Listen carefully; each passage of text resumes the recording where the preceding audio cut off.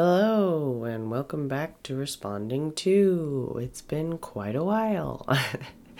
um, so I took a little break, not really intentionally, but things happen. I'm having to move, so I'm in the process of looking for a new house. I got a little sick, as you might be able to hear. Started a new job, things are moving. So, it's been a while, but I am still here. I'm still thinking and writing about the podcast and, not gonna abandon it by any means. So I'm excited to be back with a new episode. So just to give a little intro in case I have any first time listeners, this podcast is called Responding To. It's a podcast that aims to respond to projected questions old white dudes might have about gender and sexuality. I'm Lane, a non-binary transgender queer person, and I have a master's in women and gender studies. Okay, so this episode is going to be a little different than previous episodes in that it's about a topic that does not pertain to gender and or sexuality specifically, or maybe it would be more accurate to say that it doesn't pertain to them exclusively, because it does pertain to them, but it also pertains to a lot of other identity categories, issues, communities, and lived experiences. And that topic is the difference between equity and equality. I hear a lot of mainstream discussion about equality and not a whole lot about equity, though of course there is some. I feel that we really should be aiming for discussing equity a whole lot more than we are, so I'm hopeful that this episode will demonstrate that for you. I can't remember if I've talked about the difference between equity and equality yet, like just briefly in a previous episode, but either way, I think it's probably a good idea to start with some definitions. So, good old Merriam-Webster defines equality as, quote, the quality or state of being equal as likeness or sameness in quality, power, status, or degree, end quote. And that's the legal definition, by the way. And also, according to Merriam-Webster, the legal definition of equity is, quote, justice according to fairness, especially as distinguished from mechanical application of rules, end quote. So now you might be saying to yourself, these two things sound fairly similar. Once more, that definition of equality is, quote, the quality or state of being equal as likeness or sameness in quality, power, status, or degree. And the definition of equity is justice according to fairness, especially as distinguished from mechanical application of rules. So, the definition of equality centers on a state of sameness, and the definition of equity centers on justice according to fairness. Right off the bat, what I can tell you about the difference between these two definitions is that equity takes into consideration context, while equality feels like it would offer the same analysis regardless of the situation. So, why am I arguing that context is so important? Great question. Let's fire up an example here so we have something to apply these concepts to. How about reparations? And I'm specifically referring to reparations for slavery in the context of the US. So what this would mean is some form of compensation for the descendants of those who were forcibly trafficked to and enslaved in the US. Now, if we consider reparations for slavery through the lens of equality, we might reach a conclusion that looked something like, at this time in history, slavery is technically over. Therefore, because we are all equal in not being enslaved, then no one should receive any compensation for slavery. This is the argument that I believe currently prevails in mainstream US politics and is one of the reasons why we have not been able to successfully pass any pro-reparations legislation. But if we consider the idea of reparations for slavery through the lens of equity, we might reach a conclusion that looked something like, sure, at this time in history, perhaps slavery is technically over, and we are all, quote, equal in not being enslaved, although this is debatable when you consider the prison-industrial complex's relationship to labor and profit, and the living conditions of the poor and late-stage capitalism, but for clarity's sake, I'll leave that aside for now. However, the descendants of those who were forcibly trafficked to and enslaved in the U.S. bear the financial, emotional, logistical, and I'm sure more trauma of that horrific period of history. If you're not convinced of this point already, just a few stats for you. According to The Economist, the average black household wealth is $133,000 and the average white household wealth is $933,000. According to the U.S. Department of Agriculture, in 2002, black people owned less than 1% of rural land in the U.S., while white people owned 96% of it. Very important side note here, 100% of U.S. land is stolen from the indigenous people who are native to this land and have been systematically displaced and or murdered by colonization almost entirely perpetrated by white people for multiple hundreds of years now. And finally, the Department of Housing and Urban Development estimates that black people make up 39% of people experiencing homelessness, though they only represent 12.3% of the total U.S. population, while white people make up 48% of people experiencing homelessness, though they represent 72% of the total U.S. population. And I will put all of those sources in the episode description. And as I said, these are only a few statistics, and they really only cite the things that are more easily quantified because it's much harder to quantify emotional and psychological trauma. So please note that this is a much more complex and far-reaching issue than these statistics are able to convey. But so back to the lens of equity.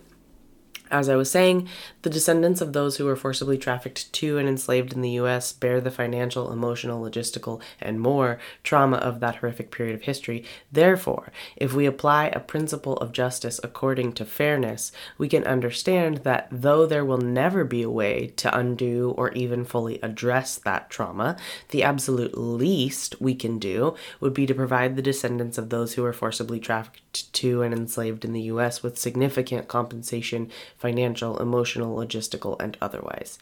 We can see, based upon this example, the importance of taking context into consideration, and therefore why equity gives us a more just political outcome than equality.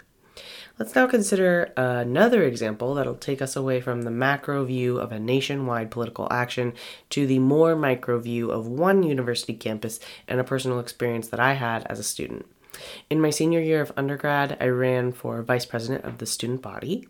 One of the election rules at my university was that you could not run for election under a, quote, nickname. As you probably know by this point, I am transgender. I was running under the name Lane because it's the name I use and the name everyone knows me by, but it's not my legal name. I knew about the nickname rule going into the election, and pretty much as soon as I made my candidacy official, I opened up a conversation with the elections committee to discuss my particular needs as a trans person and how to navigate this and some of their other policies. They were never particularly open to the conversation or willing to work with me to try to find workarounds. I tried to explain many times that my name is not a nickname, and the consideration of it as such is not only inaccurate, it also doesn't acknowledge the differences between transgender and cisgender people who maybe go by names that aren't their legal names. The night before the election materials were published, the elections committee still refused to do anything other than publish my legal name with Lane printed in quotes alongside it. I didn't know what else to do, so I asked them to please refrain from including me at all in the election materials, which they did not. They published my legal name with Lane printed in quotes. At this point, let me just say, I'm not concerned with people knowing that I'm transgender. I intentionally lead with my transness often. However, it really sucks when I have no say in how I get to lead with my transness and parts of my identity are shared without my consent, especially when I have expressly asked for them not to be. So before I tell you the conclusion of the story, let's pull out our equity and equality lenses here. Equality first. So just a reminder, the definition of equality is, quote, the quality or state of being equal as likeness or sameness in quality, power, status, or degree. Okay, so the situation is, the stated rule is no candidate may run under a, quote, nickname. Now this is a little sticky because I don't totally remember if they defined nickname or not, and if they did, what that definition was. But the definition of nickname is pretty pivotal here. Since I don't remember, let's just use Merriam-Webster's definition of nickname, which is, quote, a usually descriptive name given instead of or in addition to the one belonging to the person, place, or thing, end quote.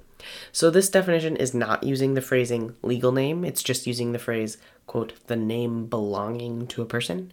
But I don't think it's too much of a stretch to suppose that a policy stipulating no candidate may run under a nickname uses the criteria of legal name to decide what is and is not a nickname. So now that we've ironed that detail out, back to the equality lens. So again, the policy is that no candidate may run under a quote nickname, and that means everyone must use their legal name. So carrying that policy out equally means that everyone equally must use their legal names to run for office. Period. The end, right? And then if we pick up our equity lens, again, equity is defined as justice according to fairness, especially as distinguished from mechanical application of rules. Well, we might say in order to do justice to this situation, we have to consider the ramifications of nicknames and legal names for different people. If someone is cisgender and uses a nickname rather than a legal name, because that's what they prefer, are the stakes different for them than for someone who is transgender or genderqueer, gender expansive, gender nonconforming, etc., and uses a different name than their legal name for validation of their gender identity?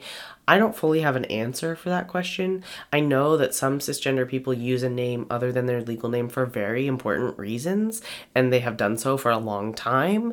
Some folks like the majority of their life. So how do you decide how important that is or not? I'm not entirely sure. And if it were up to me, I would say let anyone run under any name they want, barring like slurs and harmful words or phrases. I don't know. I guess that could get confusing if someone's running under a name they don't go by, but also, like, who cares? These are student body elections. It's not like someone's running for vice president of the country or anything. But okay, back to our equity lens. And quote, justice according to fairness, especially as distinguished from mechanical application of rules. I would argue that the conclusion here is that the stakes of nicknames for cisgender people and use of a name other than one's legal name for transgender, gender nonconforming, gender expansive, etc., folks, is different. And if we are attempting to parse out justice according to fairness, especially as distinguished from mechanical application of rules, that looks like applying this policy differently to cisgender people than to transgender people. I think equity might even say, let's consider this policy and what its goals are and attempt to find a way to rewrite it such that it stops people from running for office under names they do not actually go by, because that's what's confusing here. But the current policy, as it is written, seems very preoccupied with legal names with the absence of a clear and or good reason. But so anyway, again, equity here takes context into consideration and gives us a more just political outcome, in my opinion, than equality, which does violence to trans people, taking their autonomy to name themselves away. Okay. So in summary, equality, quote, this quality or state of being equal as likeness or sameness in quality, power, status, or degree, is kind of how U.S. politics are measured currently. And really what it fails to take into consideration is that currently there is a lot of inequality.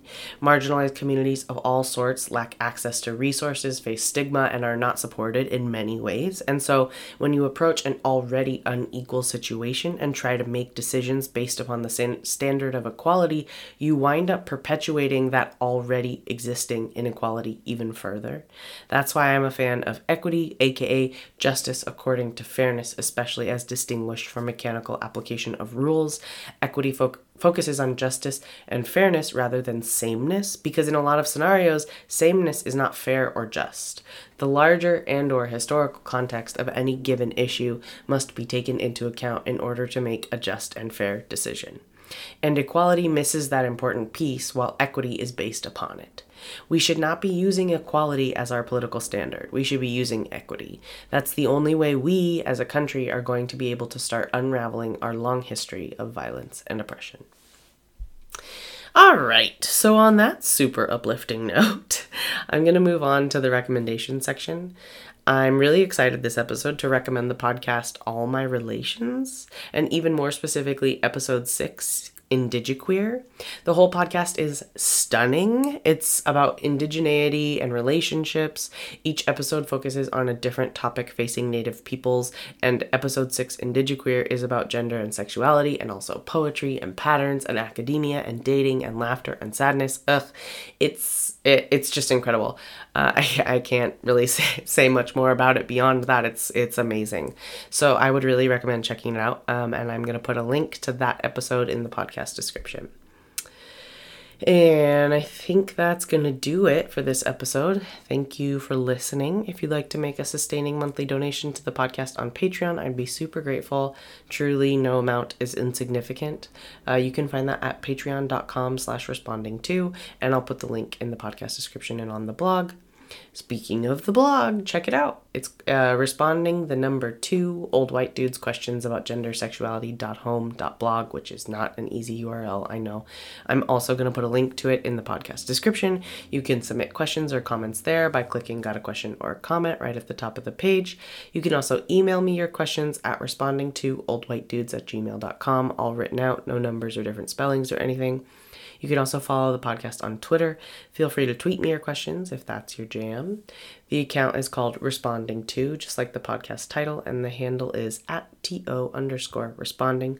Also, let me remind any listeners with questions that you do not have to be an old cisgender heterosexual white dude to ask a question.